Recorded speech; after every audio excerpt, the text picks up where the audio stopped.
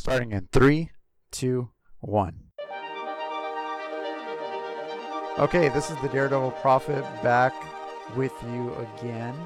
I am joined by Jenny, aka Bacon. Say hi, Jenny. Hello. And this is episode 10, which is Nelson v. Murdoch. I'm glad I got the title right finally. I thought it was, what did I think it was? Like Nelsie v. Murdoch or Murdoch v. Nelsie.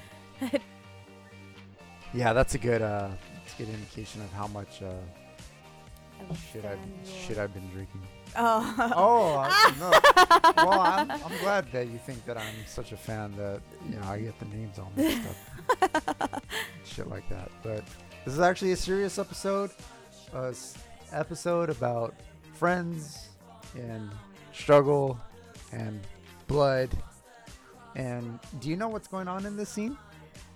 No, but before I even get into whatever I want to say, I just want to warn whoever is listening that I am a very, very sexual person, so I might make some sexual comments. Wow. So if you're not into this stuff, then no, it's not. Be careful. Don't get offended. Hey, look, he's drinking the beer that we were drinking before. Yeah. The Stella Artois, which is now your favorite beer. It is. Actually, he's not drinking Stella. I don't know. He's just holding it. It's really water inside the bottle. Like, yeah. See, I like the scars on this guy. What's his name? Charlie Cox. Already. That's why I made a warning, because as soon as I saw it, I was like, oh, I need to warn the people. I just saw one look from you. Yeah, I thought it was pretty weird. Like, they wanted this guy. Like, when they casted the show, like, in the beginning of the first season here, like, they wanted this guy so bad. Like, there's this guy who's, like, the chief creative officer. His name is Joe Quesada. He wanted Cox so bad. Uh-huh. That's all I wanted to say. He wanted Cox so bad. Yeah, so that's that makes two of us. That's the story. Yeah, so and this is going very well. Okay, so a couple of things I want to address before we get into like this episode. As Jenny tries to stop laughing, but this episode does take place in present time, or this recording takes place in present time. So what that means is that I have seen all of episode 2, season 2, that is, multiple times. And so this episode and all the episodes going forward will be informed by what is current, and that means that Civil War, that means season 2, all of that stuff will be mentioned at some points during this commentary. So if you haven't seen Civil War, if you're not up to date with Daredevil or Jessica Jones, or if it takes me that long, Luke Cage, it will be informed by current events. So I will be talking about a lot of stuff that is current, up to date as of this present time. So that includes a lot of talk about Elektra, which is why I wanted you here, is because we can talk a lot about sort of the feminist issues and just kind of like women in cinema and how they're represented in television and stuff like that. All right. So if you don't follow me already on Twitter, follow me at Ultranova05. And Jenny, I don't know if you want to give your handle. Do you want to give it? Because I think you. It's House of Hookers. Yeah, but house isn't spelled house. It's spelled HAU5. And if you're smart, you would know. I don't have to spell the whole thing out for you. You just know. I'm not smart, and I still understand what exactly, it is. But there's some people who are stupid. Okay, so you were saying that it was a German way of spelling house? Yes, instead of the HAUS that's originally, I think, if I'm not wrong, how you spell it. But I spell it HAU5 of Hookers because the name was already taken. And what artist originated It's a Lady Gaga reference. It's Lady Gaga. And I just want to make it very clear that I am not hosting a brothel. And I have to say that because someone just assumed that that's what it was. And now ever since then, it's kept me scarred. I don't understand what you just said. Well, it's brothel. the wine. All right. Oh, but yeah, as you mentioned earlier about like the whole feminist or women in cinema, I think it's really cool to talk about that in cinema, but especially in a show that's based on action, because usually I feel like men are mainly portrayed as the superheroes or the villains, and so I don't know, I think it's really cool that you would feature me in this because I can talk about like the lack of women in this. Yeah. And there's Jessica Jones I've heard of, Yeah. but I've never looked into her, and I've heard some stuff that it's a very anti-feminist show, but that's a whole different story. But yeah. Wow. Yeah. I've not heard anything about that. Well, I didn't hear about it very exquisitely, if that's the right word, but I saw general, the time. Yeah. like, through osmosis, like that's the kind of sense that you're getting. Yeah. No, I think Jessica Jones is great. I mean, I don't think that I think it's a very it's very female strong. Like you have like almost half the cast are women, and they're like women of power, and even the person who runs the show is Melissa something Rosenberg or something like that.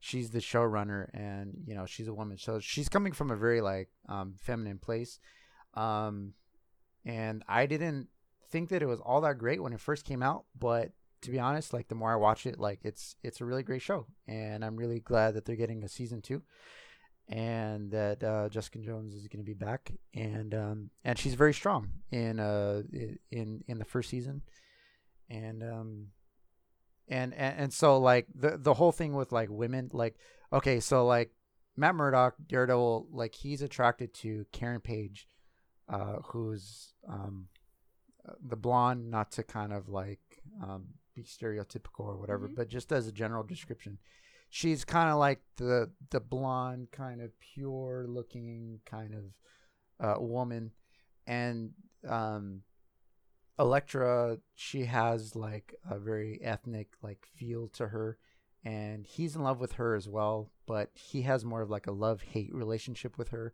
because she can be like difficult at times and stuff like that. And so this all happens in like the next season 2, but it rubbed people like the wrong way because of how Elektra was portrayed, you know, because of her ethnicity and because she's kind of like a minority or whatever. And Karen Page is kind of like the damsel in distress. That's her right there on on Foggy's phone, and probably on Matt's phone as well. It's probably the same picture. You know, she's just kind of like that happy, kind of like that pure, kind of like the way that like guys perceive like the girl that they're in love with, kind of thing, or whatever. So so there's kind of like that duality to where like women are not being portrayed like fully to like their potential or whatever, and that there is kind of like these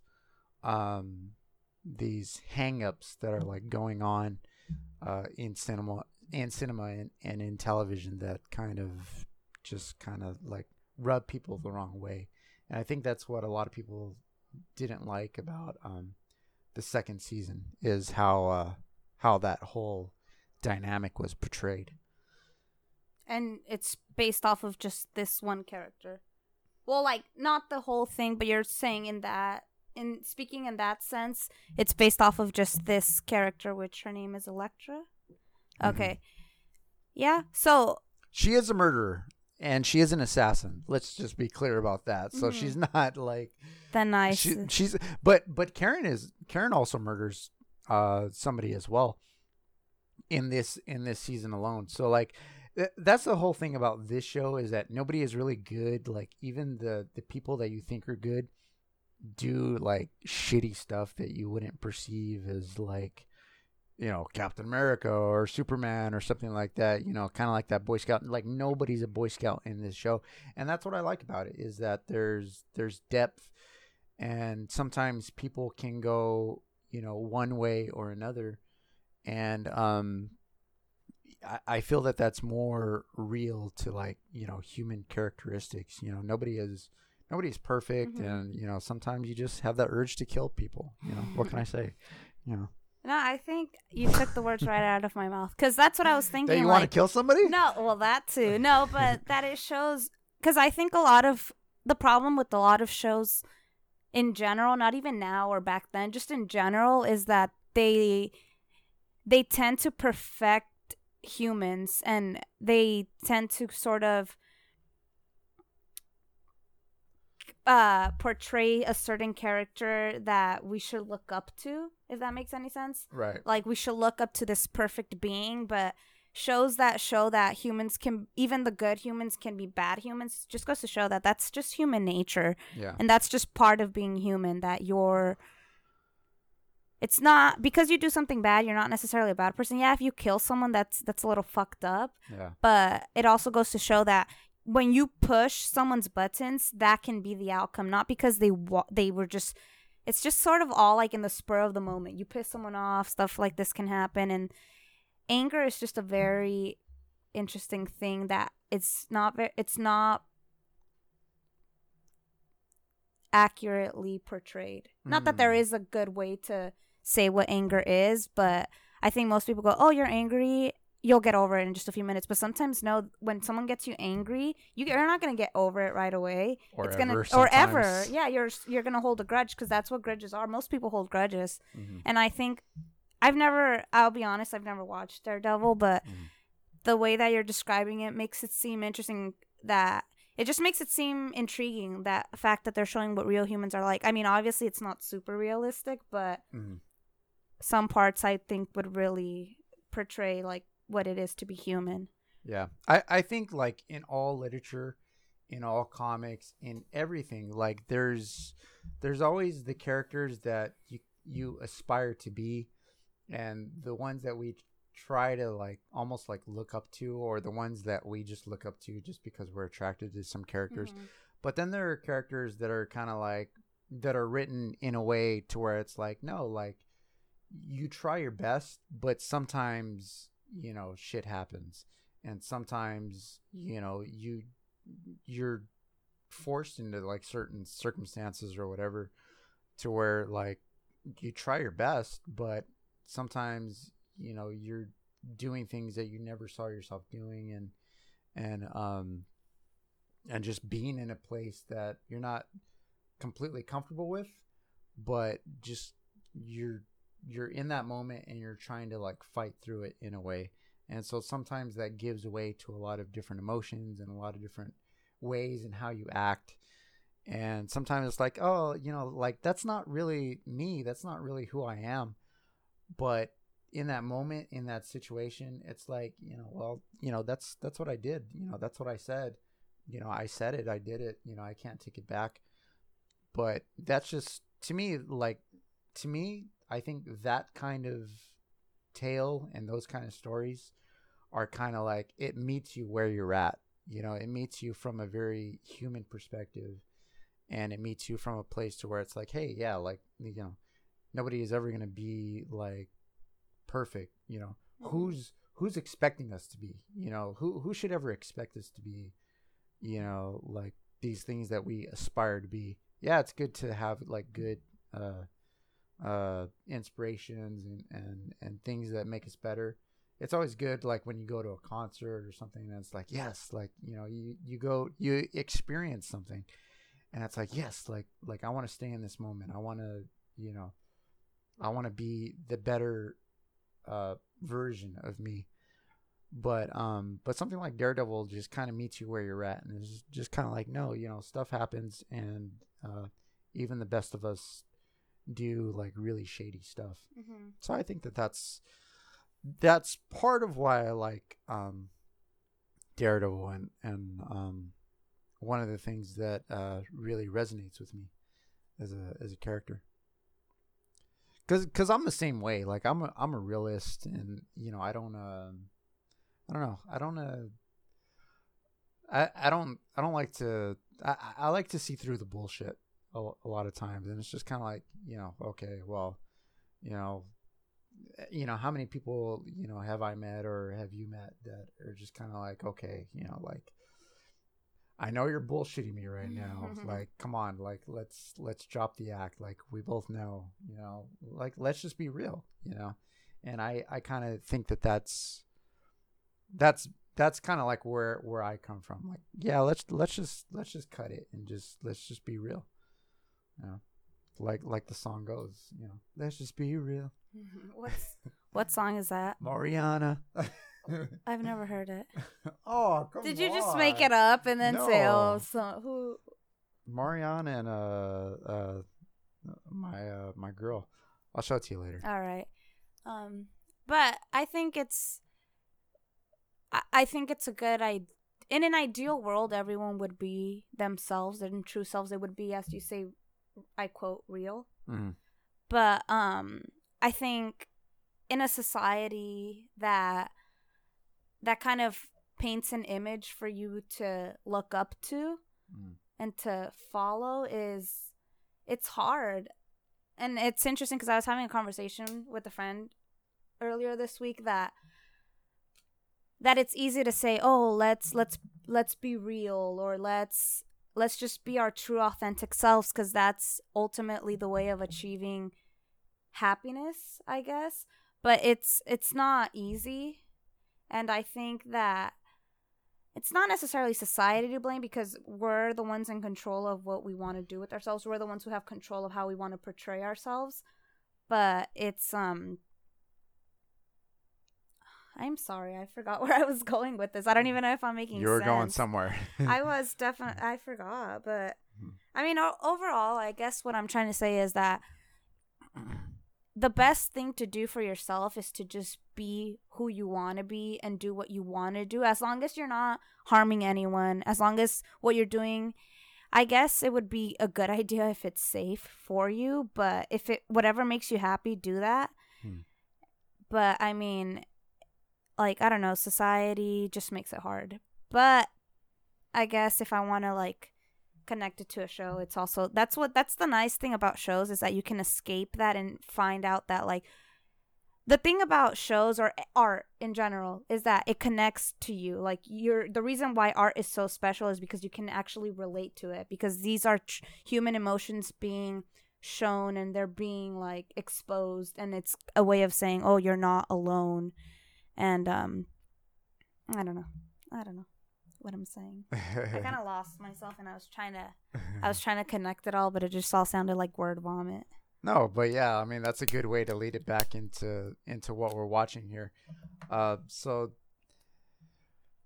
Matt and Foggy, they're having this fight. It's not going to be the first time. I mean, it's not going to be the last time that they have it. They're having a conversation about Matt and what he's doing. He's a lawyer, so he's acting inside of the law, and then he's a vigilante, so he's acting outside of the law. So those are contradictions to who he is. That's a funny joke by great delivery by Foggy, who's a really great pickup, by the way. I love Eldon Henson as Foggy.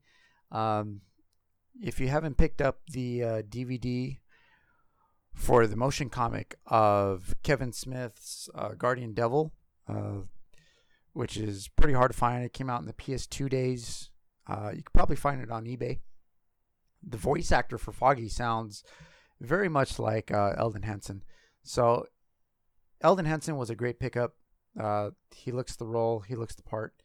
And he can play these serious parts. If you've ever seen his more dramatic roles, not Mighty Ducks. I don't know if you remember him, but he's from Mighty Ducks. He's a really great actor, and he's known a lot here and his earlier work for his comedic stuff. But he's actually a very serious actor, so I'm really happy that he's in this part. But he's trying to reconcile why his law partner and his best friend is living a double life. And I talked about this about myself as well, about how I'm a Gemini, how the horoscope says, you're two-faced. You've always got like double lives or multiple lives, these multiple facets of your life and stuff like that. So I think, I don't know, I'm gonna put it out there. I think all Geminis can relate to Matt Murdock, just because what he does during the day and what he does during the night are so contradictory, but at the same time it's both for law. And I think what he's done with his persona as Daredevil and with his daily life is he's put both of those facets of his life inside of a parameter of some sort of moral code. So that way you kind of think that those two things contradict each other. But he doesn't kill as a vigilante, and he doesn't like there's a consistency with him being a lawyer and him being a vigilante, even though those two way of life, like, even though those two things contradict each other, like on a base level, they kind of like are very true, and he kind of makes it fit, I think. This is a flashback. A lot of good stuff that they do here on this episode and on the whole season by far. One of the things that I'm really, really jealous of is if you've ever checked out any videos on YouTube from AV Club, Polite Fight, they do a few reviews about how scenes are structured, how the camera is moving. They just analyze everything, and I'm so jealous of that because I'm pretty sure that I can extract a lot of thematic meaning from how stuff is shot throughout this season.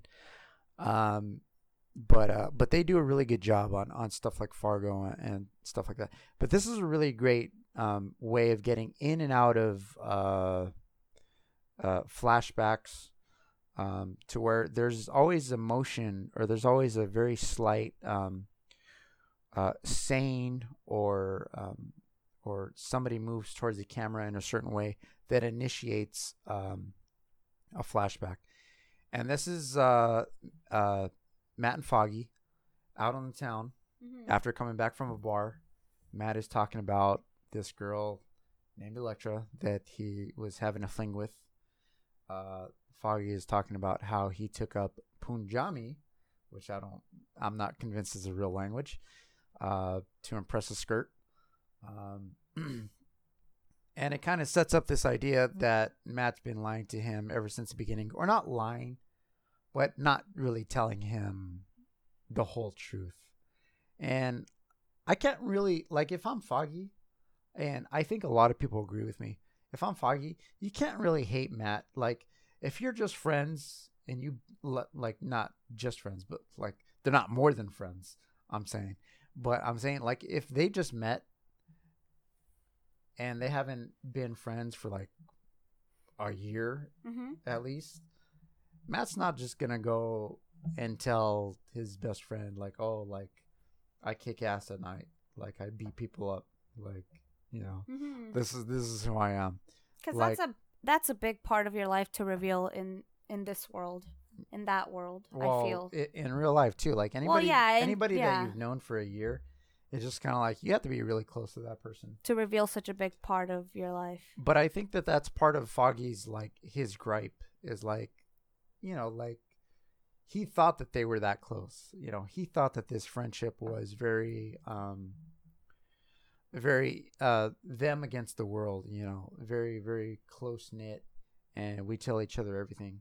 And Foggy has been almost completely honest with Matt, but he's a simple guy. Yeah, Matt's very complicated. And I think that that's always very accurate. Like, the people that you get along with the most probably don't have that many secrets. But the people that kind of hold back and are holding back have a lot of dimension to, like, who they are and what they're about, stuff like that. Very very afraid to reveal certain stuff, but Matt's a man without fear, and he's gonna let Foggy know by choice or by force. So that's what this episode is about.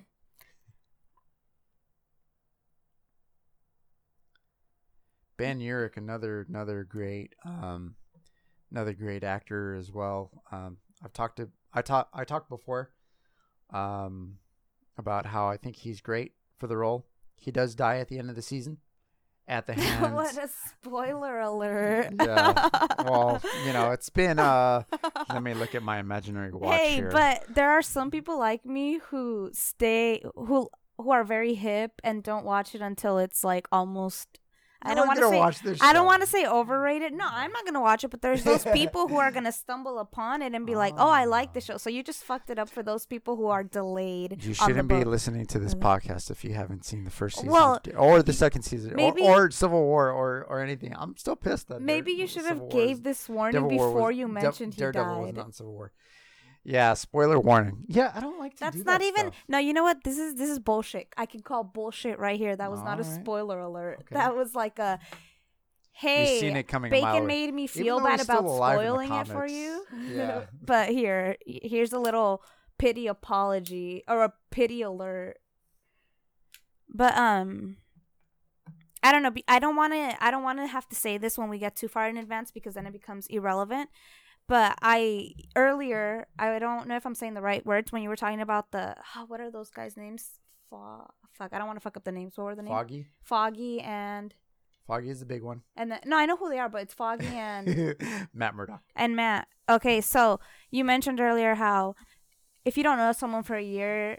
Basically what you said is if you don't know someone for more than a year, you're most likely not going to reveal such a big part of your life. Mm-hmm. That's practically what you said. Yeah. I feel. And then so I agree. I agree with that. So like a year I think the best way to know someone, it takes at least a year to just know anyone in general. But I don't agree with but I feel like not that I don't agree with you because I do, but I feel it's important to mention that it doesn't matter about how long you know anyone like a friend to reveal. Maybe that's why what's his name again? Foggy? Right. Yeah. I think that's why Foggy was so open about his life, like you said, because to him, it doesn't matter how long he doesn't know someone. If I feel like he's that kind of person that if he feels comfortable with someone, based off of just what I've learned, is that he'll just be like, oh, well, I feel comfortable. We should just be open. I think he felt like him and Matt were at that point in the friendship world that they can tell each other almost anything. Mm-hmm. And that's why maybe like, I don't know. So I think like it just didn't matter for him how much time, but like because when you're a simple person and you don't care about like you said he's simple. So when you're a simple person and you don't care about you really don't care about like you don't follow those rules. You just go if it feels easy, why not go for it? Right. And yeah. When you're a simpleton, just go for it. Yeah. It felt like because like but when you're a more complicated no, because you have that mentality of just going for it. But when you're a more complicated person like Matt, you're more conscious. More conscious about it. Yeah. So to him, it's like something you really have to think about when it comes to revealing such a big thing about you, whatever it is. Yeah. And so I think that was like the clash between them, between each other, because one of them is like, oh, just go with it. Mm-hmm. And the other one's, it's more complicated. That's why he can't just go with it because it's complicated. And I don't know. I feel like I could really relate to Matt in that sense. Like, it's not, I don't know. I just feel it's a very relatable situation for me. And that's why I wanted to bring it back to that and say why, because, yeah. Yeah, and that's all the show tries to do is it tries to ask you to understand, like, where everyone is coming from, which is one of the great things because every character is like, you see where they're coming from, you see what they're being put through or whatever. And it's like you understand their reaction, why they would act a certain way or react a certain way, and stuff like that. So, like all of that is like really great stuff about the first season. I keep saying first season because, like I said, season 2 was great, but I think it just rubbed people the wrong way in a lot of different areas. And this was just something that was it looks and it feels like it was meant for this first season, and that was it. Like, this could have been its own movie without any possibility of a sequel. Like if we didn't get a season 2 before Defenders, like it would have been fine. Like he's in his outfit. He's completely actualized or realized as who he is as Daredevil. And like we could have gotten to Defenders without season 2. I think Netflix kind of pushed that forward and wanted that to go forward. So we got a season 2, and maybe the people at Marvel didn't really know what they wanted to do or who they wanted to go with. But I did talk before about how sequels always feature like a sidekick or something like that. Iron Man 2 with War Machine and stuff like that. So and Winter Soldier features the Falcon. So season 2 features the Punisher and Elektra, introduces more characters. But if you don't follow me on Twitter, I did write a piece about how I felt that Elektra should have died and not been resurrected or whatever. Like just leave her dead. Like she was a fine character in her life. Let's not create a shadow of herself. So like everything about season 1 was very finite and very well crafted. And if I was actually trained like in cinema or went to cinema school or something like that, I can probably articulate a lot better. But you just know when a show is good. You just know when something is being done right. After a while, after you've seen as many movies and TV shows as I have, you just kind of get a feel for what kind of resonates the best and is just a good television show. Like Fuller House, very, very good television show. They couldn't get the Olsen twins, but they still did it, and it was great. Kimberly. Funny as hell. No, it's a really funny show, but I personally think they can work on it.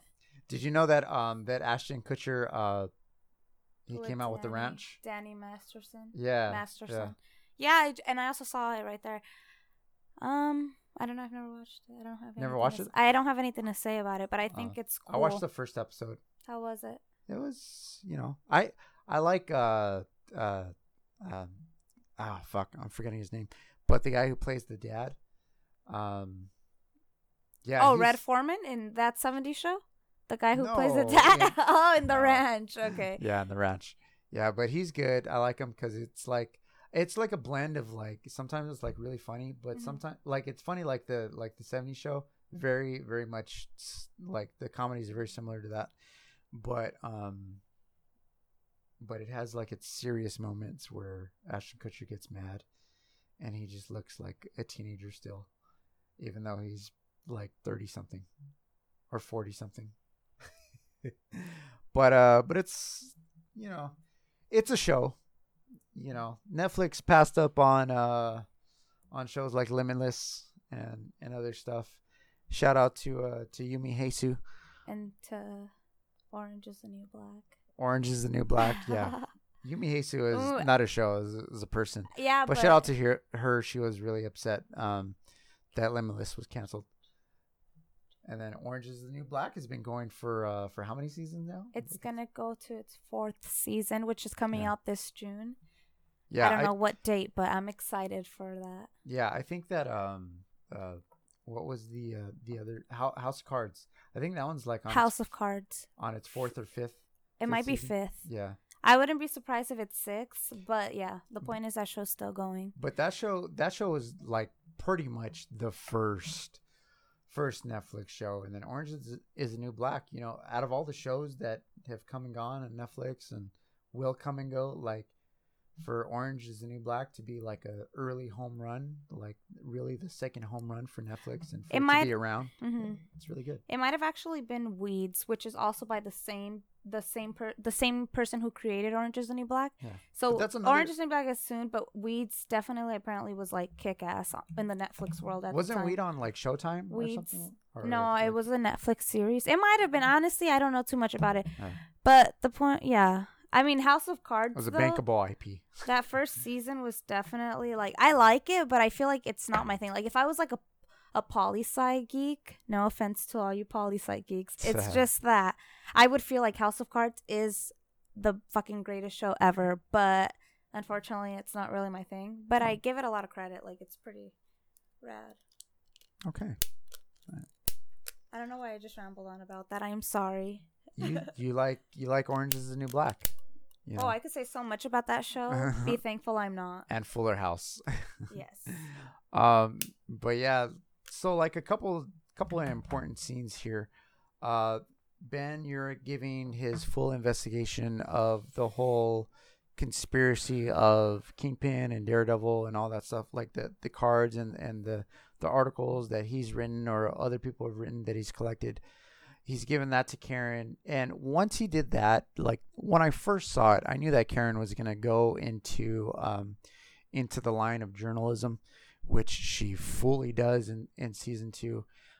In the comics, also, she's also a radio DJ called Angel of the Morning, which is really ironic with Daredevil, which is pretty obvious.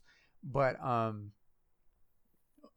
there's that scene of her being a journalist, and you can kind of see that. You can kind of see why Ben Urich is a dispensable figure. You know, he's an expendable kind of character when it comes to the grand scheme of things. You know, he's obviously involved with like Spider-Man and the Daily Bugle and J. Jonah Jameson, but he's allowed to be let go because, you know, you have Karen who's gonna pick up that mantle in future seasons.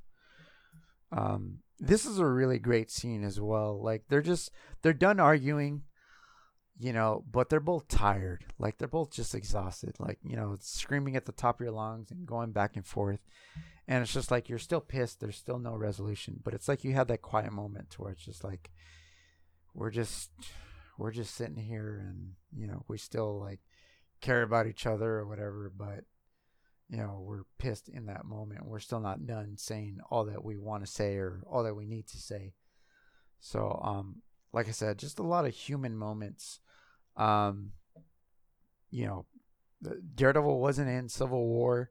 There's a big debate online right now about how the movie side of the MCU is not acknowledging the television side. You know, Jeff Loeb, even for New York Comic Con, said it's all connected. And I quote, "It's all connected." So this idea that, you know, all these characters exist in the same universe, but yet the television side is not really acknowledged. Chloe Bennett from Agents of S.H.I.E.L.D. quoted as much. It's a true civil war. It's a true civil war in reality that is taking place simultaneously with the release of Captain America: Civil War. And I said on Twitter, like it's going to be even worse if they don't include television characters into Infinity War, because then people will lose their shit. Nerds are crazy. Nerds are very crazy, and they want it all. We want it all. I can't exclude myself from that. I'm a bit of a nerd myself. But here Karen is being shady, trying to make this story of hers happen that began with episode 1 or 2, to where, you know, she really wanted to expose Wilson Fisk and how he's controlling society and just the power that he's exhibiting and the control that he has. She's going to take her closest ally, Ben Urich, to go see Wilson Fisk's mother. she's a very shady character, very very far from perfect, doing very very shady shit. So we'll see where that goes. There's actually a lot of arguing in this scene. I love it. There's a lot of quiet scenes, and then there's a lot of like arguments. There's actually not a whole lot of action in this season compared to most superheroes and compared to the second season. There's a lot of internalization. There's a lot of digging into, who these characters are and who Matt is. And I think that's the thing that I miss and what I want to see us get back to. I don't know what season 3 is going to be about, but maybe it's going to be about Frank Miller's Born Again. We'll see. And if that happens, I hope that Steven DeKnight comes back and just really crafts all these episodes into one cohesive season where we really dig deep into the psyche of Matt and Karen and all the characters surrounding them. So I still know that that's going to be an inevitability, them doing Born Again, because that was the proposed storyline for Daredevil 2 when it was still back at 20th Century Fox. And it's been waiting in the shadows more than the whole Frank Miller Elektra run has been. Say what you will, I've said my piece on Twitter about how I feel about Elektra in season 2, but that's not the story that they were waiting to tell. The story that they're waiting to tell is Born Again. That's going to be the most pivotal and most emotional and the most influential, the most retroactively, or I don't know, the opposite of retro, like the most preceding influence, I guess, is the best way that I can say, that influenced season 1 and season 2. I believe it's all leading up to Born Again. You could see it in the detail of Matt just fucking up some random dude. What did this guy do? I have a feeling. I'm getting a sense that he was molesting his little girl. No, you cheated. No, how is that really it? Because yeah. I can tell when that's going on. And hell yeah, Matt, thank you for kicking that asshole's ass. Fucking him up. That was good. Did he rip that asshole's ass? No, he just... Did he tear that asshole a new asshole? He tore everything up. Oh. And I'm not meaning it like in the hot way. I'm meaning it in like the one that you don't want that to happen to you. Are you telling me that last scene wasn't hot? Hottest thing I've ever seen in my life. It was hot. Oh, I'm not even going to say why. No, it wasn't hot, but I was No, it wasn't hot. I was going to be like, oh, it was hot because he was fucking up a child molester. Yeah. But then that gives off the idea that you should fuck up all child molesters, which I'm sure a lot of people would be on board for that. But I don't want to be that mean.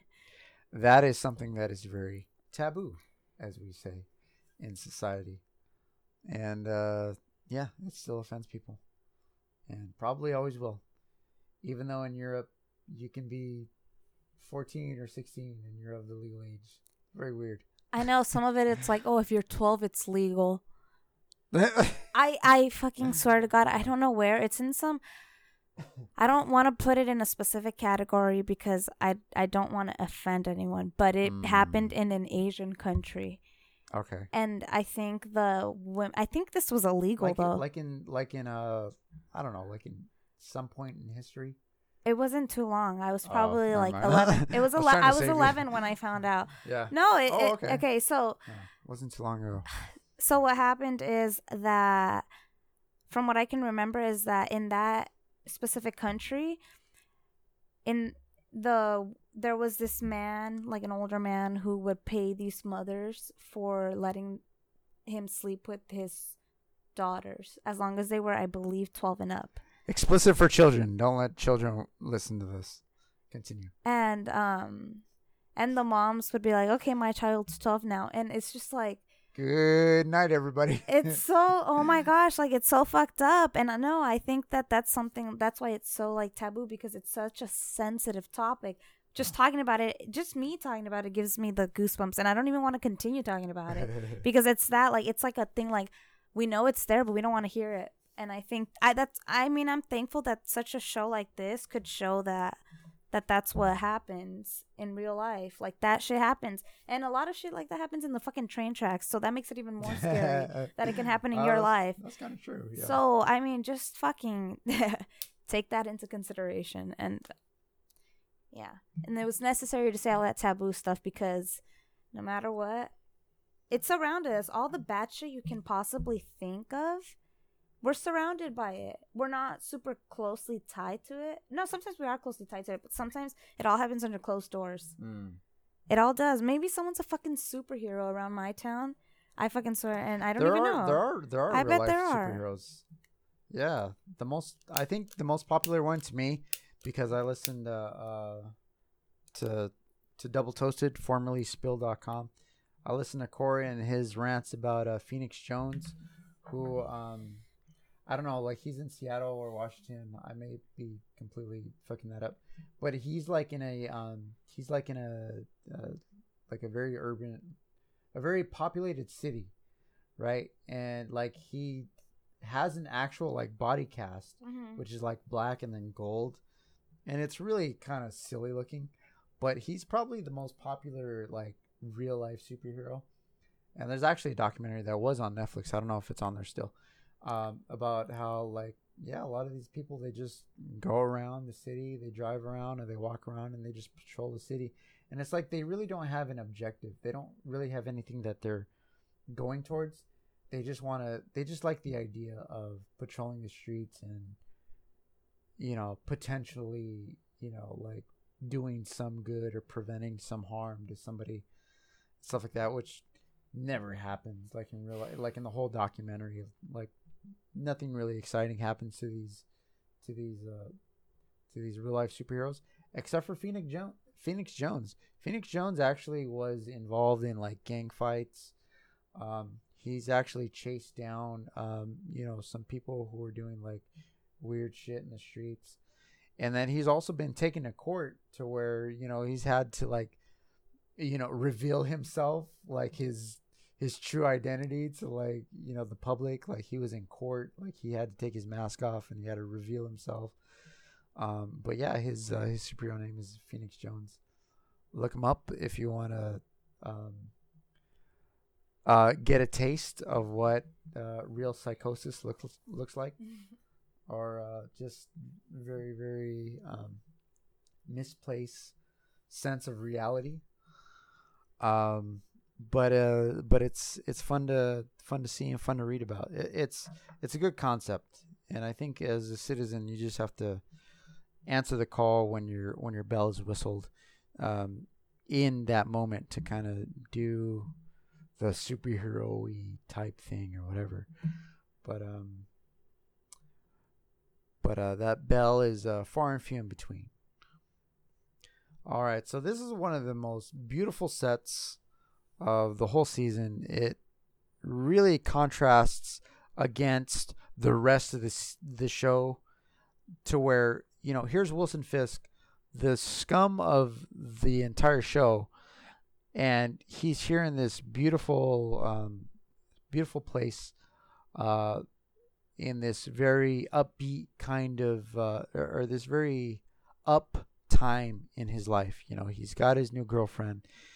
He has his supporters, and everyone is looking at him like he's a king. And it contrasts really greatly with Matt and his life. And, you know, he's always down in the dumps, sometimes literally in the dumps. And he operates in a world of darkness because of his blindness, but also because of the tone of the show. But even in this elegant, beautiful place, the king can't stand too long atop the mountain without somebody wanting to drag him down. And so here's Senator Cherry, which was a big character in Frank Miller's run, his initial Daredevil run.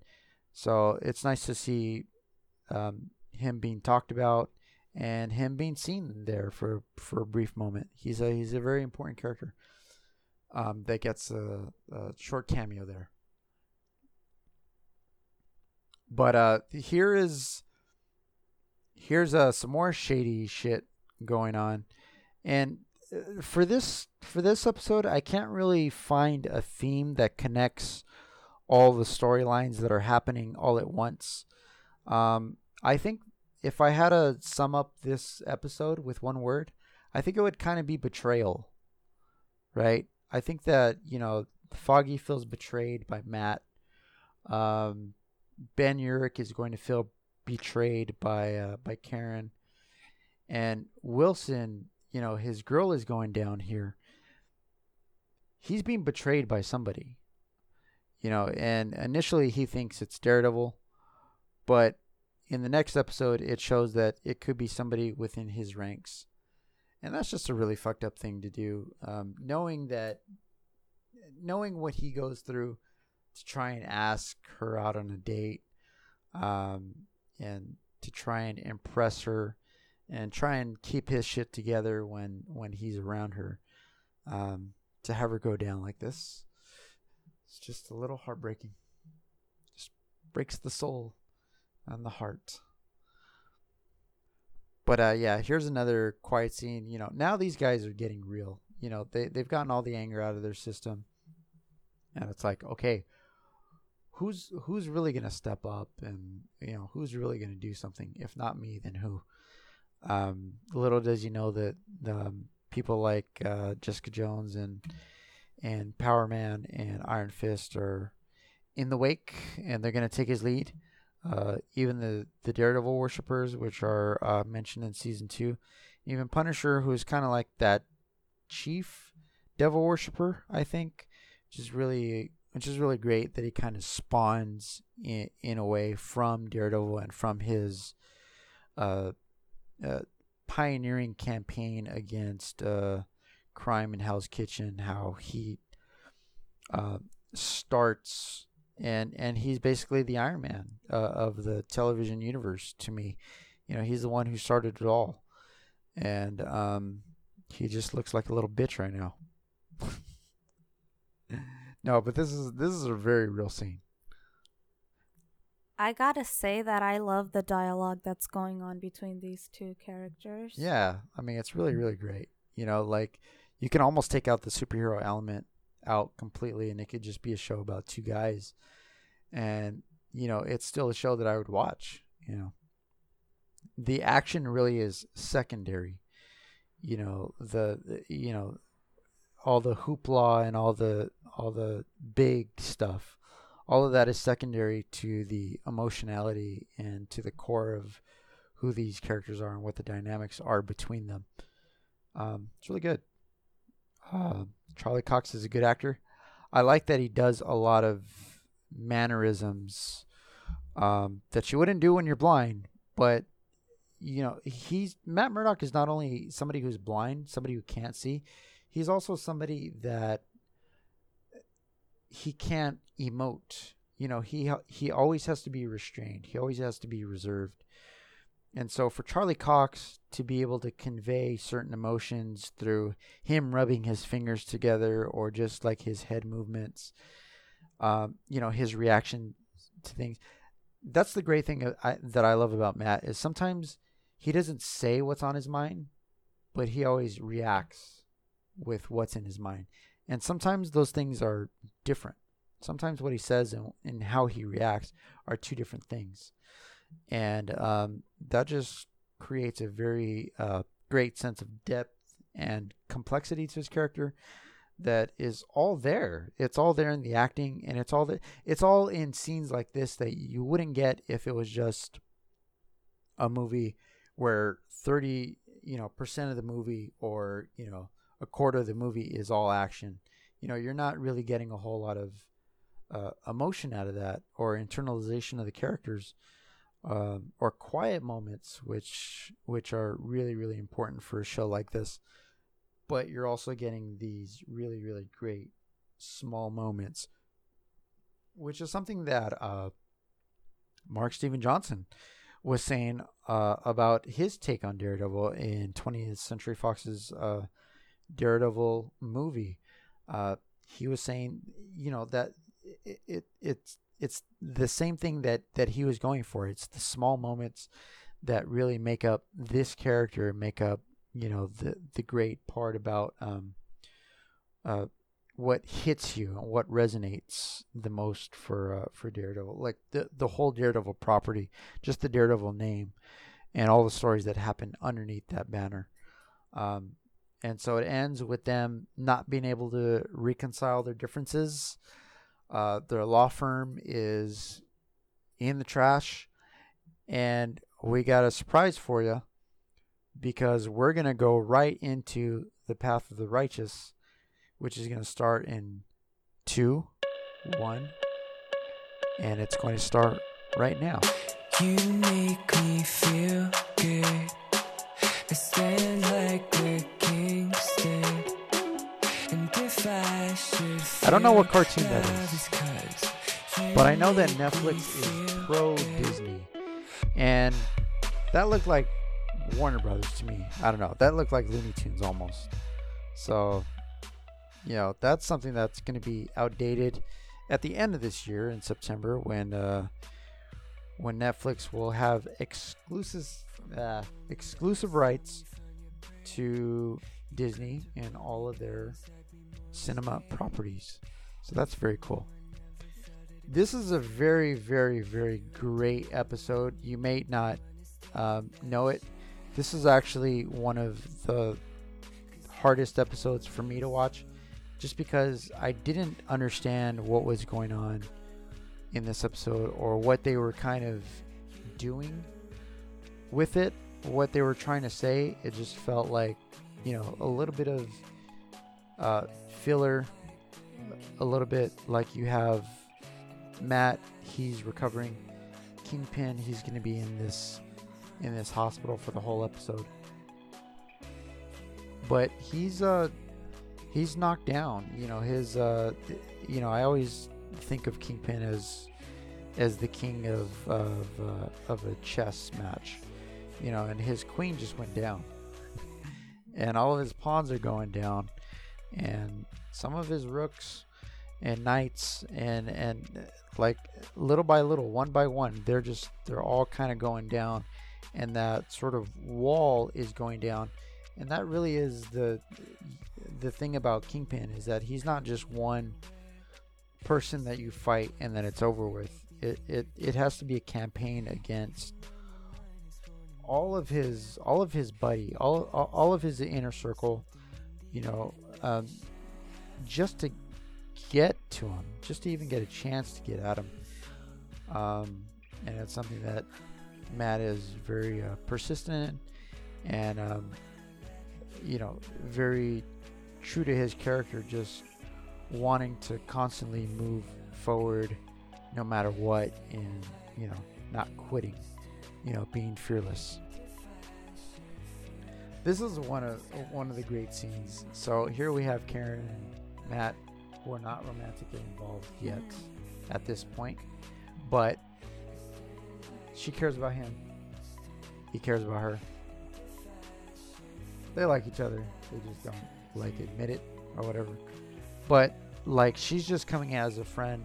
She really, really wants to look out for Matt and make sure that he's okay. She brings this little balloon. He's blind. So he She for real knows it. is blind. Yeah. Okay. He for real is blind. And it's like, why would you get a blind man a balloon? What would you get a blind man if they're recovering from surgery? Painkillers. That's useful. Yeah. A balloon, not very useful, but it is very romantic. Yeah, Matt is just like me. He's got Stella Artois just stuffed in his little fridge there. He really, for a blind man, he really knows his way to get a good beer. Yeah. Well, because they're everywhere. They're not hard to find. All he has to do is reach out his hand. No matter where he walks, he's gonna have a beer in his hand. But how does he always know that's exactly it? Like, someone could just be saying, "Oh, this is a Stella Artois," however you pronounce it, and then really it could be a fucking Bud Light. Well, he can smell it before he drinks it. I don't know. All beer to me smells the same. But then again, when you're blind, your other senses are much more stronger. That's true. That's true. As is the case with Daredevil, and even him to a umpteenth degree, because he operates at a superhuman level. So all of those senses that were enhanced before are now enhanced tenfold, 20-fold, 100-fold. Yeah, about 100-fold sounds about accurate to me. He's having a beer in the middle of the day. He's just chilling. He's in his sweatpants. He's supposed to be at work. She's like, "Why aren't you at work? I care about you, but you're a fucking lazy ass." He's like, "I don't give a fuck."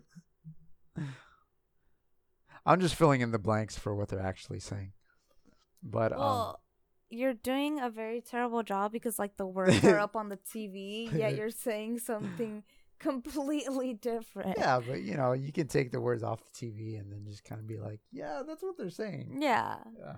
I guess, unless you could, like, mess with really stupid people and be like, "Oh, okay, like, this is what it's saying." And then they're like, yeah. It would be a trip because when they would be reading off of something else, they would just be saying the words the way you lied to them that they were. So it would all be so, like, that I would kill to hear that. We're not going to hear it here. They always do this shot where Matt's illuminated by one window and another character is illuminated by another window. There could be a thematic reason for that, but I just don't think that Daredevil is as deep as Fargo or shows like that, to where there's ways in which they construct a scene and it actually means something. It means something to the characters or to the situation that they're in at that present moment. And I think that Marvel would, who are you going to find? Stephen DeKnight is the best that we've seen at running a show.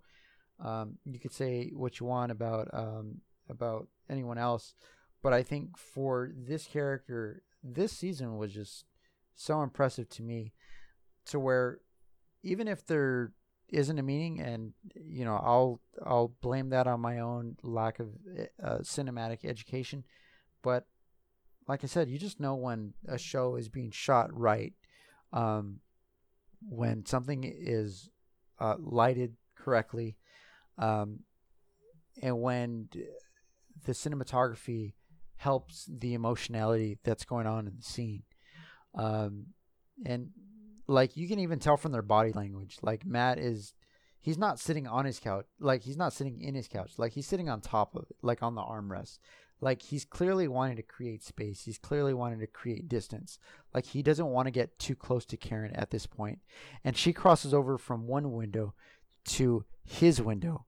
And so she's the one that comes to him, even though his body language is like, like I'm keeping my distance.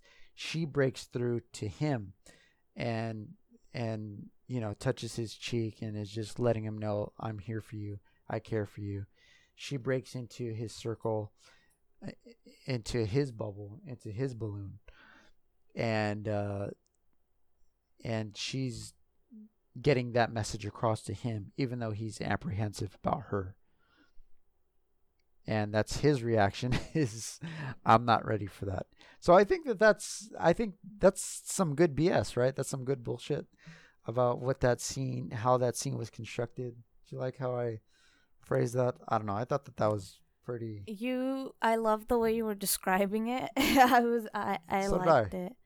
I really did. So you go from two people who really care about each other in a very deep and personal way and non-sexual way to two people who only care about each other in a sexual way. How sexy is Foggy right there? With those man boobs, just your reaction is those man nipples. What is it? Different strokes for different folks? I thought you would go for it, but all right. To each his own or her own. I can't believe that's what you think of me.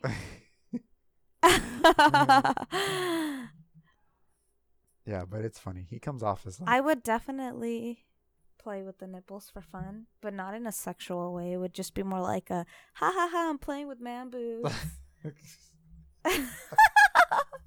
What about Wilson Fisk's man boobs? Oh no, definitely not. No, Something like too much- about too much boob? bald, bulky men is very frightening. Oh, Not Bald? to be fucked up. maybe that's why the Kingpin is. Look at him. He's so.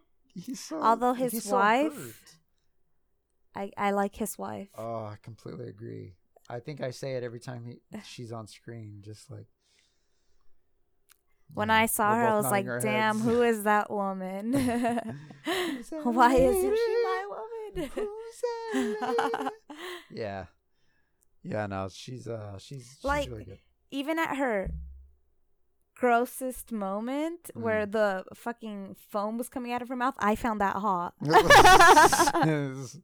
I knew you You're would. sexy you as sick- fuck if you can look good with foam coming out of your mouth. when you're dying. Like, literally. If you can die sexy, then you're you sexy have for my life. heart.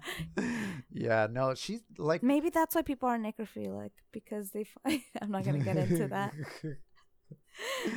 No, I think it's like, like you have like there's the conventional like beauty, right? There's the conventional way of how people like view like what's beautiful. Like you can look at any kind of like supermodel and like they all have the same body type or whatever.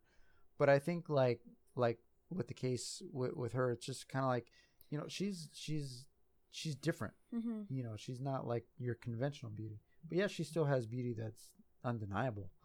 And I think that whether it's in your character or whether it's like you have like a cute nose or something like that, like wherever it's at, like there's beauty in like all people, and I think all people can be found to be beautiful, because I think there is beauty in the way you live your life or just how you look, just in different ways. Everyone has it, and it's about like the true like test of like you've become comfortable with yourself is you recognize what's most beautiful about yourself and you flaunt it.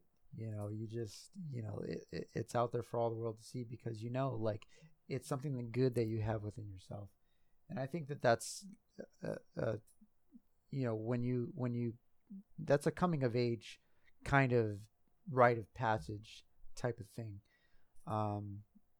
But yeah, I really like all the ladies of Daredevil. They're all beautiful in different ways. Rosario Dawson, the big timer, coming down to grace us with her presence. She's really cute. I want to make her my queen. Okay. All You right. can have the wife of that toad-looking man. Oh, I'm kidding. That Toad. was so hard. Toadpin. His name is going to be Toadpin now. Okay, well, you can have Toadpin's wife, because I want her to be my queen. All right. What's her name? Rosario Dawson. Rosario. Oh, Rosario. That's a cute name. It's a nice name, right? Now, do you want her to leave the gloves on? Oh, she's taking them off. Do you want her to leave it on? Do you want her to leave it on I want as your them- queen? I want them off. Get them a little dirty. All right. Oh. Well, I know that Charlie Cox has gotten her hands dirty with his junk. With his junk? Yeah. I'm jealous. Yeah. They've had a time. The thing about Matt is that one of the things that defines him about a character is that he's almost kind of borderline a womanizer. I get that. You get that vibe just from this one little scene. You get like you can instantly tell. Well, even Like, before even from the first seeing that, scene, yeah, just yeah. looking at him, you're like, this guy's a ladies' man. Yeah, like he knows, and he knows how to flaunt what's great Yeah, about him. and because he's not, honestly, His I don't think handicap. he's that, like, he's handsome, definitely, but he's not necessarily, like, model material. Right, yeah, and that's what I was saying before, is that, there's something, a little, Cute there's, about his little face scars.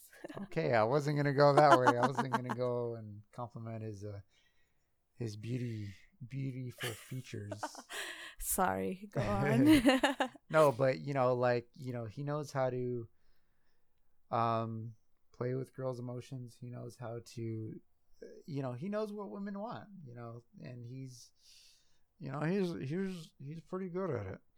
But the thing about him is that so many of his girlfriends die because of his how because of his charming he is. Yes. All right, somebody has officially joined the Charlie Cox fan club. But no, they literally die.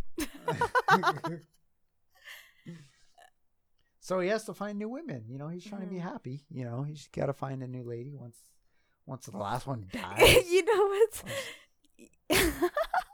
I'm like imagining him at a bar, like going to a bar every night and being like, yeah, my girlfriend died, and then it's like, I'm sorry. That's a great pickup line. It's like, I'm sorry. That's awesome. I'm gonna use that. No, that's terrible. Yeah, but she's wearing my jacket, the jacket that I always wear. I wear a lot of gray underneath. She's just and blue as well. For the bottoms. She's just jocking my style. I came up with it first. Actually, the whole green jacket phase. I mean, you've seen this like all around, right? Like the faded green jacket thing, like that's in, or that kind of was in. It's kind of being phased out right now. But that was actually big in, like, I don't know, like if you played Silent Hill 2, that James, he has the green, kind of the same outfit and stuff. Like it's very inspired by old fashion, kind of like that that 70s period where you had your Gorilla Club and all that stuff, like your Vietnam War jackets and stuff like that. Like that's kind of like where that probably got the most popular, and it made a comeback for a while. And I've gotten many compliments from that jacket. It's been good. Yeah. So we always cover fashion here on this podcast, and that's I like. Well, fashion is a big form of of expression. Yeah. I feel. Yeah. I like how Ben Urich dresses as well. Just a lot of patterns. A lot of the guys wear like a lot of patterns. I mean, most guys in real life just like, they'd wear like a They're straight. very basic. Very basic. What? How does the song go? Gucci, Gucci, Fendi, Fendi, Prada, Prada. I don't know. I fucked it up. I was hoping I wouldn't fuck it up, but I did. Yeah. My new favorite word, basic. Guys are basic. Heterosexual guys. Not to be like fucked up. Yeah. But straight men are very basic because gay men are much more fashionable than some women. That's why dresses have changed so drastically over time. Yeah. And suits for men have basically just stayed the same. Men are much more feminine than women. What? I you know what? I think it's true. Like the best fashion has been made by men. Yeah. I'm just saying, like, whether they're gay, straight, or not, regardless of sexuality, men are fucking feminine. They're the most sensitive as well.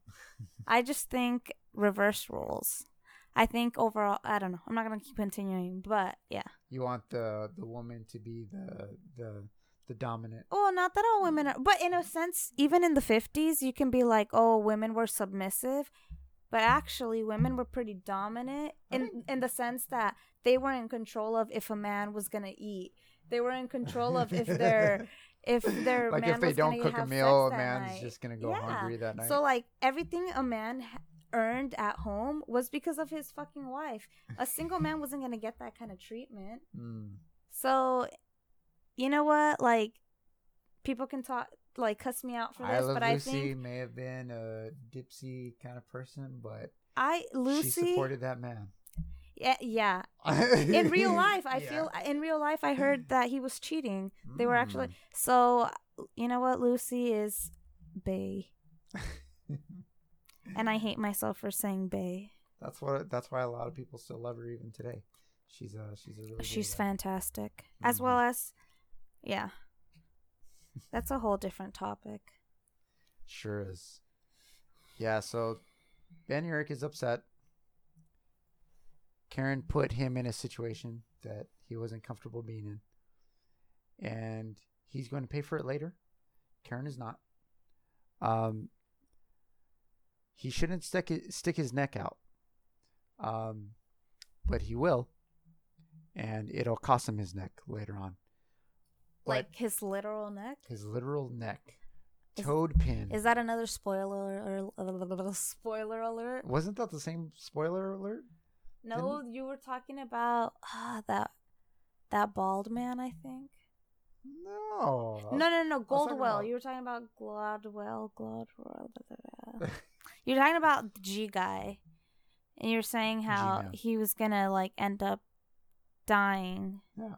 And then now you're saying this guy's gonna get his neck off. Like, you're just spoiling it for everyone. I think it's so funny. I'm just putting it out there. I'm not saying one thing or the other. Only a true person who watched all these episodes knows what you're talking about. Absolutely. You can't be this far in and be like, what are you talking about? Yeah, that's true. Yeah. So, yeah. Yeah, this is for people who have seen it, assuming that you already know what's going on and what's going to happen. This is a very, very important scene. I love this scene because, leading up to this, it's building the idea that there's somebody that is working for Kingpin that is trying to overtake him, is trying to overthrow him, and you see these scenes before this actual scene to where Wesley just kind of looks like he might be the guy. He might be the guy that's trying to pull strings to get Kingpin, off kilter, off balance, and just try to overthrow him and just try to, he's basically second in command at this point. So he's the most likely suspect. And so this episode is great in setting up the idea that, who did this? Who fucked with Vanessa? Who fucked with the Kingpin? And what motive do they have? What reasons do they have for doing this? And so it's set up beautifully that Wesley is the primary suspect. But throughout this scene, this scene kind of really internalizes the idea that they really have a true bond, and it's not like a business thing. It's not a mob kind of relationship type of thing. It's really two guys who are friends. If Kingpin is like Matt, then Wesley is like Foggy. And so try to imagine if Foggy died, what that would mean to Matt and how that would drive him crazy. It's the same kind of principle and the same kind of idea that's being set up here with Kingpin. There's not many people that he can trust, him being in his position, but they're pouring their heart out to each other, and he's going to say, like he's struggling with his words. Like, just thank you. He was on the verge of saying, I love you, I love you, man. Like they really have like a bond that goes deeper than their business, deeper than their circumstances. And you can see that Wesley kind of has a very fixated, like he gets a little off right there, smiling right there, like that his buddy's happy. No, I mean, he could be crazy, but it could just be like genuine, like, like as a friend, like, yeah, like I'm happy for you, like Vanessa's awake, she's recovering, go get him, Tiger. That kind of emotion from Wesley. The comparison between Matt and Foggy Mm-hmm. and what were the other guys' names? Wesley. Toadpin. Wesley? Yeah. Oh, and Toadpin. the other guy. Kingpin. Oh, Toadpin. Yeah, his name They're is Wilson. like Wilson Fisk. oh, and Wilson. The point like so their friendships. What they have in common is that both friendships are very close, Mm-hmm. but in very different ways. Like I feel Foggy and Matt are much more intimate, Mm-hmm.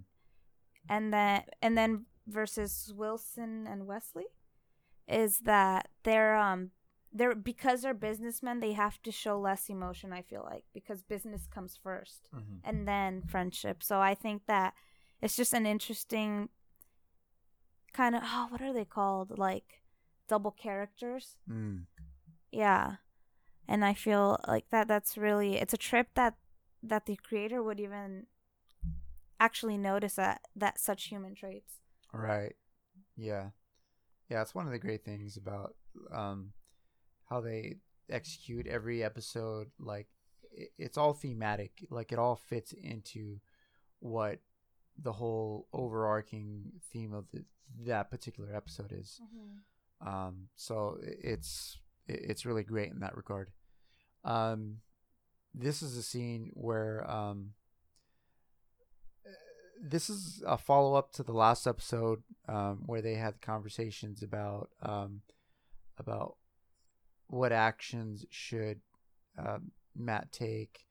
Him expressing that he wants to kill Wilson Fisk, that he just wants to be done with it. He just wants to get it over with. He doesn't see a resolution. And now he's feeling some kind of regret because he feels those emotions. He hasn't acted out on them yet, but now he's questioning, why do I have a little bit of the devil in me? Why do I have this rage and this anger and these things that kind of torment me, and that really kind of underpin who he is as a vigilante. He has a very short temper, and he's no bullshit. He's no nonsense. That's who he is, and that's how he operates. But he has people around him that are going to level him out and keep him from going over that line, going over that edge. Very different from the Punisher. He has virtually nobody. He has Karen there for a little while, but for the most part, he doesn't let anybody into his life. He's lost everyone that he's loved, and so he doesn't have a voice of consciousness to sort of say, hey, like, this isn't who you want to be. This isn't the road that you want to go down. And so Matt has that. Matt has great characters supporting him. He wouldn't be him if the characters around him weren't who they are. This is a great departure from Daredevil lore. Like, nowhere that I've read have they ever depicted him being able to heal himself. That's more of an Iron Fist element. I think that Daredevil season 1 tried to introduce a lot of what all of the characters would be with Defenders, Jessica Jones, Iron Fist, and Luke Cage. But that's a little bit of an Iron Fist kind of thing, being able to heal himself more rapidly. It explains why he's in the very thin clothing that he wears here, instead of just getting clunky armor just for the sake of protecting himself. Like, if he was a real person, he'd be wearing a lot more, body protection. But he doesn't really have to at this point, because he knows how to heal himself rapidly. And then when he gets his full costume, it's like, oh man, nothing can hurt him. So they need to be careful with that, because in this season it creates a vulnerability when Matt goes out on the streets and he's going to take on Kingpin and everyone that's surrounding him, his inner circle. Like, he can get really fucked up, and he does from time to time.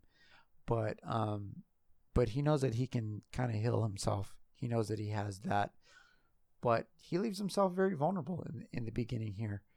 And that creates tension, and that creates good character drama. We care for Matt because, how many, pauses do we see him taking Cutman, in between, punching guy 4 and guy 5, like he's winded, he's out of breath, he's human. Like, he's not superhuman in that sense. Like, he doesn't have super strength, but he's going out and making a difference and beating the hell out of guys for the cause, for the greater good. That's what he's going for. I always think it's very, very unsettling and very scary how he's wearing pretty much a blindfold to people who don't know who he is or what he's about. It's like, how can you see? Like, he's pretty much giving away that he's blind at that point. But if somebody who's sighted can't see through a blindfold, how can a blind man see through a blindfold? So it's kind of this weird thing to where he's giving away that he's Matt Murdock, but then he's also solidifying the fact that he couldn't possibly be blind and be doing the things that he's doing. Wake up, baby. No. I'm stretching. Wake up, baby. It's Toad pin. Yeah.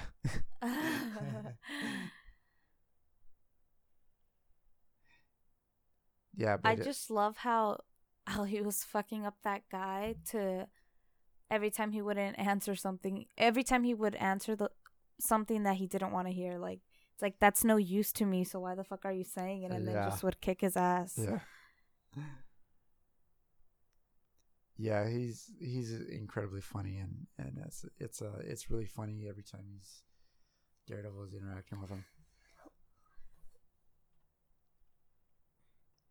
This feels like a Hallmark type of movie. Like, I don't know, it feels like very like Nicholas Sparks. Like, somebody's always in the hospital, everyone is in the hospital talking.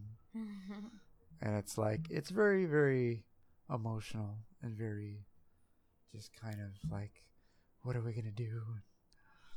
How are we going to pick ourselves up from this?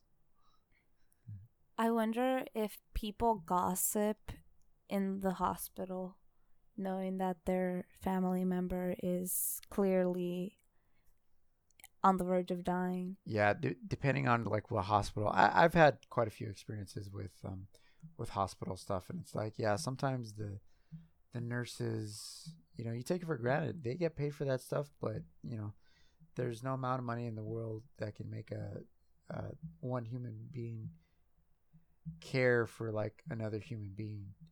And so sometimes you get people like that, no matter what you're paying them to do. Sometimes like it just isn't there. There's no amount of money in the world that can change that. But yeah, there is a lot of gossip. There's a lot of just like, there's a lot of high emotion and stuff like that. It's very yeah, there's a lot of gossip that goes on, a lot of weird stuff. Yeah. It truly is like a soap opera. It is like the hub of like, I remember my favorite soap opera to watch was Passions. Yeah, which not a lot of people have heard about it because it hasn't been on as long as like Days of Our Lives or General Hospital or something like that.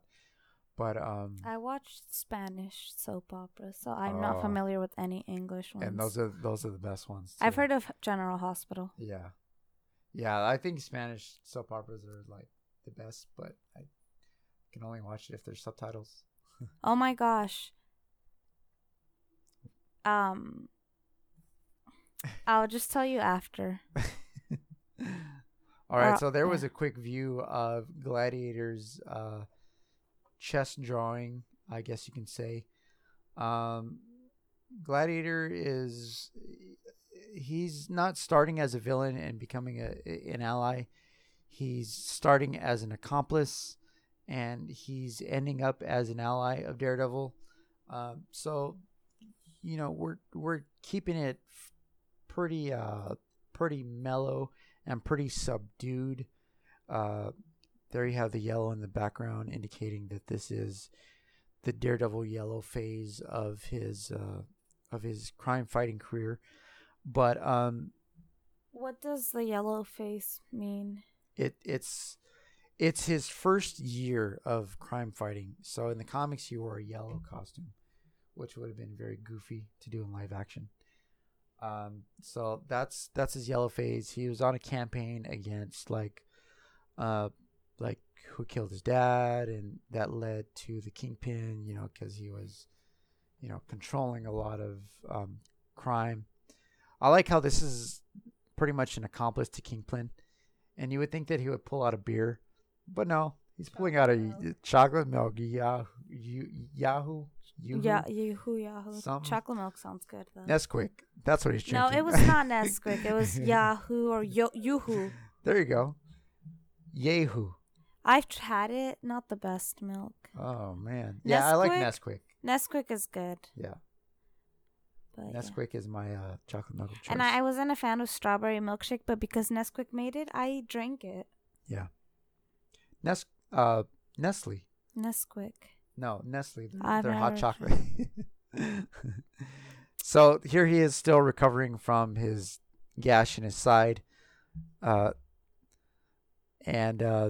he's going out here to investigate Melvin's hideout, but he encounters Melvin himself, gets into a fight to which he didn't think he would encounter.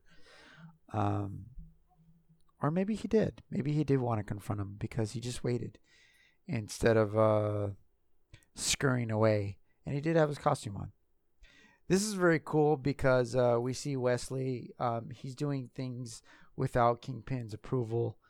He's saying, give me your gun, give me your keys. I need to take care of private business that he doesn't want to tell anybody about. But again, we have that scene between Wesley and Kingpin to where we know what side Wesley is on. He's on Kingpin's side 110%. But we have this back and forth to where, is he really pulling the strings? Is this the plot twist of the episode? And so if you're keen to that, you're aware of that and you're paying attention to that. But ultimately we see where it goes with Wesley. But Buzzsaw, not good. Melvin is just kind of defending his turf. And it's funny how Matt is restrained as a person when he's a civilian, but when he's Daredevil, he has no problem getting into anybody's circle, into anybody's bubble, and just imposing his will. And very, very great choreographed scenes. Just a lot of imagery in here with the Stiltman legs and the Gladiator poster and stuff like that. Just a lot of things that they try to cram in to Melvin Potter. His starting out point and where he ends up at the end of the season. They try to do a very, very background type of way of executing his arc, his character arc. But I think it sets him up for Gladiator in the future. It sets him up for, his Betsy getting in trouble in the future. And so we leave him in a very good place, and he serves the story well. Plus, we need to establish him as somebody who's going to create Daredevil's costume. And so we have all those elements there, and we understand why we get from a black costume to the full-fledged costume that he wears in the last episode. But we have Melvin who's on the side of Wilson Fisk, but he's not there because he wants to be. He's there because he's threatened to be. So you have a lot of characters in the comics that were kind of like that, especially with like big groups. The Emissaries of Evil, the Sinister Six. The Sinister Six, you had Sandman, who was pressured by Doc Ock um, to be in the Sinister Six, and it was even kind of conveyed a little bit in Spider-Man 3. But it's something that, he doesn't want to fully go along in his heart of hearts. That's not who he is as a person. And that's like the really cool thing about Daredevil is that he's not only trying to take down the Kingpin's empire, he's not trying to shoot him all dead like somebody like the Punisher. He's trying to convert them. He's trying to get them to be on the side of being a good citizen, to being somebody who's going to stand up for the path of the righteous, for the sake of the city, for the sake of the community and stuff like that. And so that's Daredevil's campaign. That's what he's trying to influence people around him to do, and to be courageous and be fearless like he is. And so that's kind of what takes a while, because he has to go through each and every person, and they all have their different struggles, and Matt has to try to meet people where they're at and try to inspire them to be better people. But sometimes you're not better. Sometimes you're just depressed in a dive bar, and you're just drinking yourself like a crazy alcoholic. That looks like wrong, but I may be wrong. I just really find it interesting how condescending Matt is to the people. Oh man. No, but yeah, I also love how vulnerable these men are shown. Like, yeah. I'm not trying to make it a whole like gender thing, but I'm not very used. Well, actually, I am used to seeing very sensitive men, but I don't think it's publicly portrayed. I just think that I love it, especially because like cartoons are all. I feel like they're not cartoons. Sorry, I don't know why I said cartoons. Action shows, like anything superhero villain, like it's all about like men and even the women just being strong, like not having any weak emotions which require crying or being like upset about something. And in this show, it just shows like how it's okay to be like that. Even like the strongest people have that weakness. Yeah, they have that vulnerability. Yeah.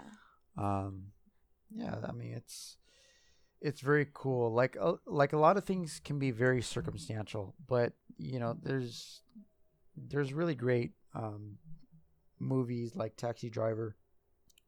I need to watch that movie. Yeah, which is a good character study.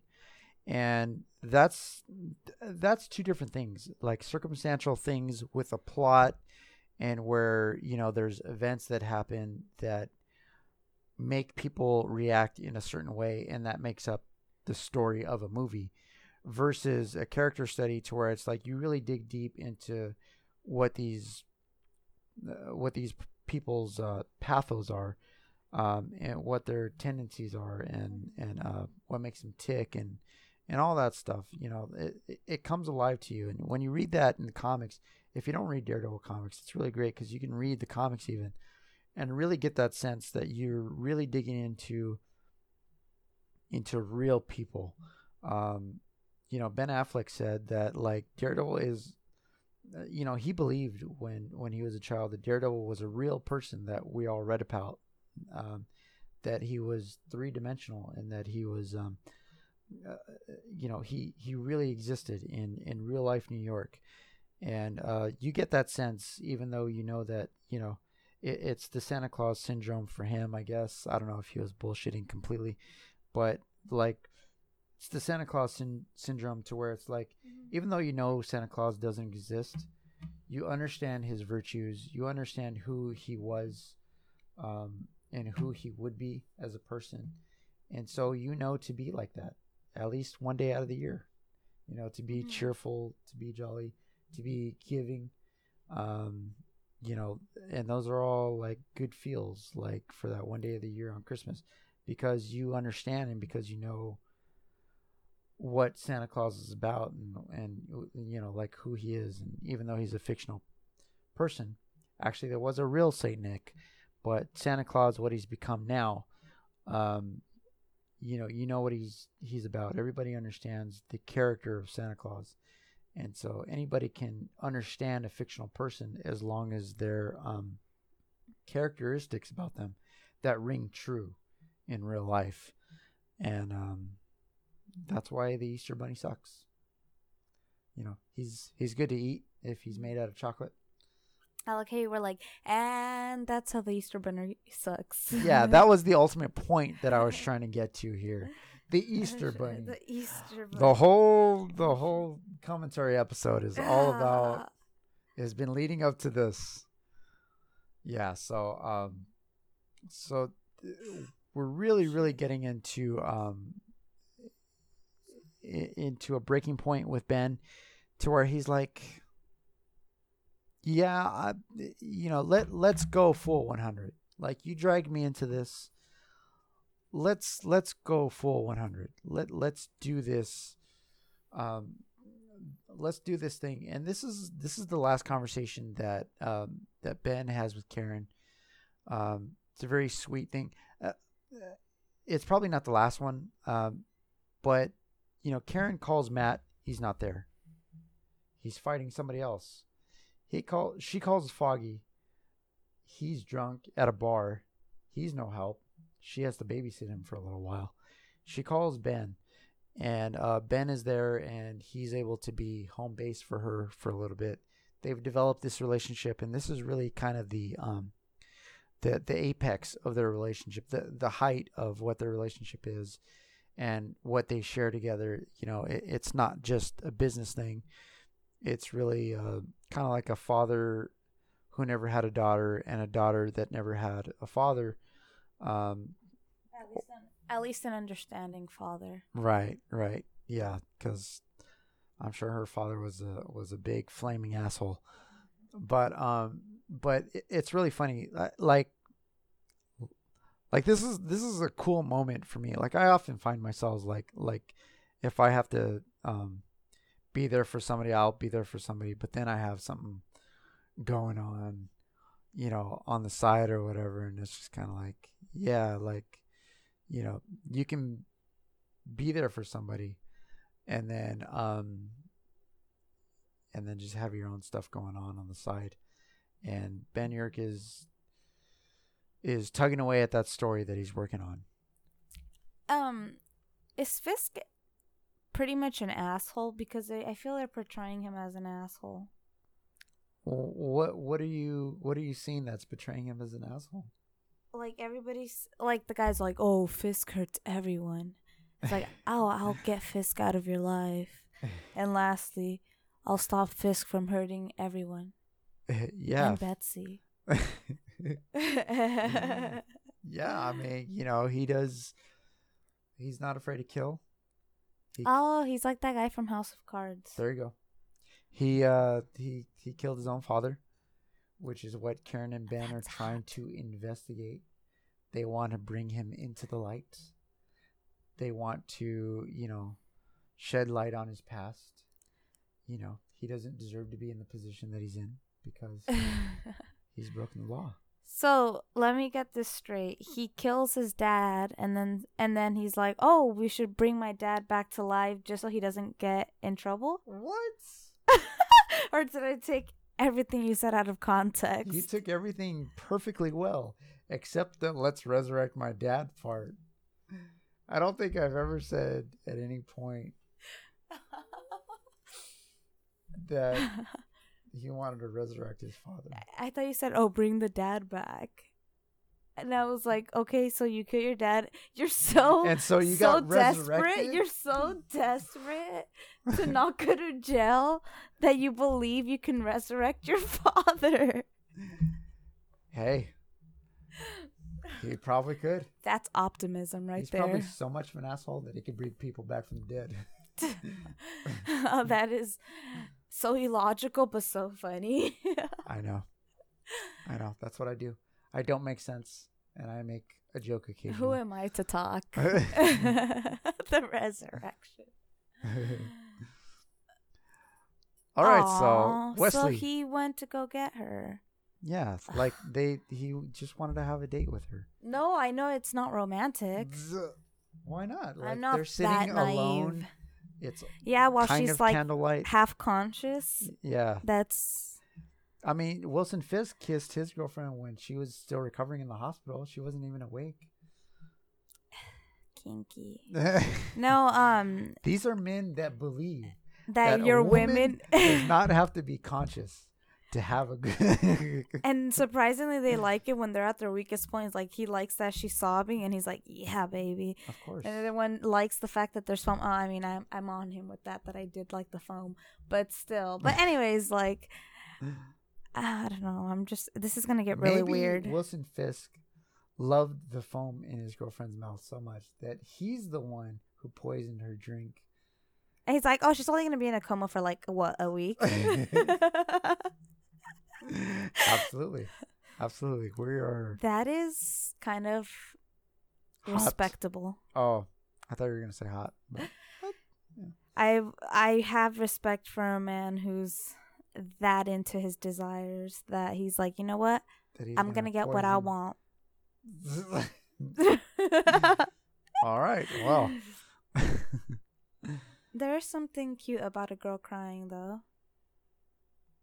Very Because she's a innocent, cute very crier. innocent, No. like- Because there's the like ugly you. criers. She's Yeah. a cute crier. Not that it matters whether you have a cute or ugly cry, but Yeah, preference. her whole demeanor changes, like that glow that we have. Like she's casted in a lot of shadow. Her hair is like over her face a little bit more. Like there's a lot of shading going on, and there's tears in there. She looks very innocent looking, but like kind of like she's casting a lot of shadow, so it looks very very intense and just very very not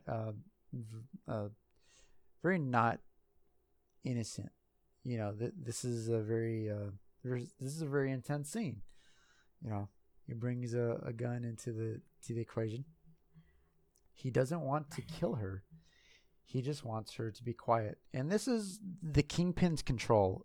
It's sometimes about making an example of people, but sometimes it's about buying people off. You know, city officials, cops, you know, people in journalism, you know, buying them off. And that exhibits a certain amount of power that is sort of unseen, but you see it spread throughout this season to where his reach extends everywhere in Hell's Kitchen. You know, and Wesley full-heartedly believes in that. You know, he doesn't like Hell's Kitchen, he says, but he's here for Wilson Fisk. He believes in Wilson Fisk's power. That's how devoted he is to Wilson Fisk. And, you know, this whole thing with Wesley, you know, being, you know, on Fisk's side, or is he against him? Is he trying to overthrow him? We not only establish that he's completely on Wilson Fisk's side, we establish that he's an irredeemable character. He is not ever going to side with Daredevil. He's never, ever going to stop following Wilson Fisk and carrying out his will. And so it makes it okay for him to be expendable as well. And we see how well that Wilson Fisk's terminologies and his way of thinking and his way of conducting business, how Wesley has adopted that, and that is who he is. He is an extension wholeheartedly of his employer. And so he wants to exhibit Wilson Fisk's control out to Karen. And Karen, the sweet, innocent girl who you thought like is the angel of the morning, you know, she is the antithesis of the perfect paradigm or archetype of an American woman, is going to do something drastically different than what you thought that she would ever do.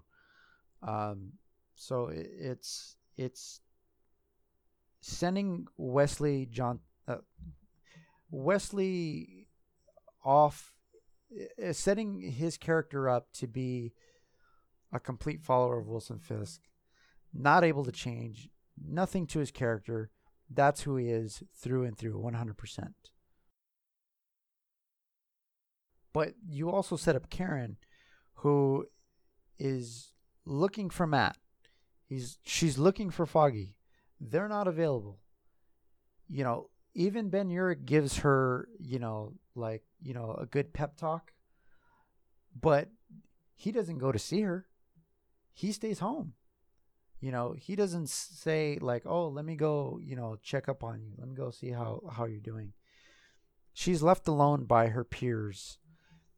And she is going down this path to where, who she is apart from the people around her, her friends and all that, who she is at the core of her is somebody who's defiant and somebody who is a survivor. And she comes to blows with Wesley, and it is explosive, like bullet in your chest explosive. It's really wonderful how these two characters are set up throughout this episode. Again, not very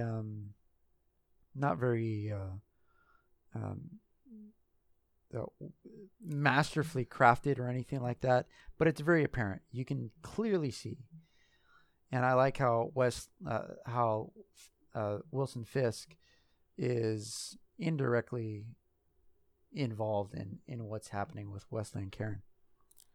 I love how she grew the courage to be smart with him, Yeah. Like at first she was like scared and couldn't even say a word, and then all of a sudden she started being a smart ass. Yeah. And now I don't know if she's actually gonna shoot him or not, but like the fact that she's threatening him. Yeah. When he was the one to threaten her at first. Right. Yeah. I mean, to see the turnaround. Yes. But that's going to come and bite her back in the ass. It seems like everything she does somehow comes and bites her back in the ass. Or somebody. Yeah. Or somebody around her. Yeah. She usually just kind of, she lets other people take the fall for stuff that she does. Now get into that. What a bitch. Like, yeah, that's totally like how I feel about her sometimes. And it's just like, you get people into a lot of trouble, like not just yourself. Yeah, that's what he said. Oh, you won't be the first one to die. Like everyone she cares about is going to be the first one to die. And then when she has no tears to shed, she will be the one to die. Very, very strong foreboding. There's quite a few foreboding lines like that, which are, if you understand the comics, like how stuff goes down, but a lot of good foreshadowing, stuff like that. So this has been my podcast. We'll see you again for the next episode, The Ones We Leave Behind, in 3, 2, 1.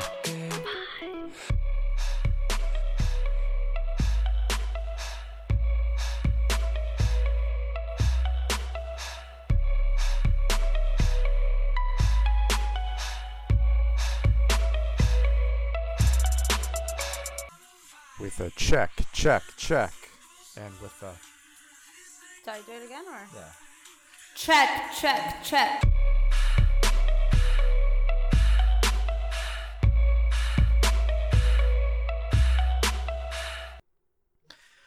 All right, check. See how bigger that is? Mm-hmm. That means that more sound is being captured. That means that that's a good one. Want to check? Quick? Check. Yeah, we'll fix that in post. You have a much louder, deeper voice than I do. We're not recording yet. Well, check. Okay.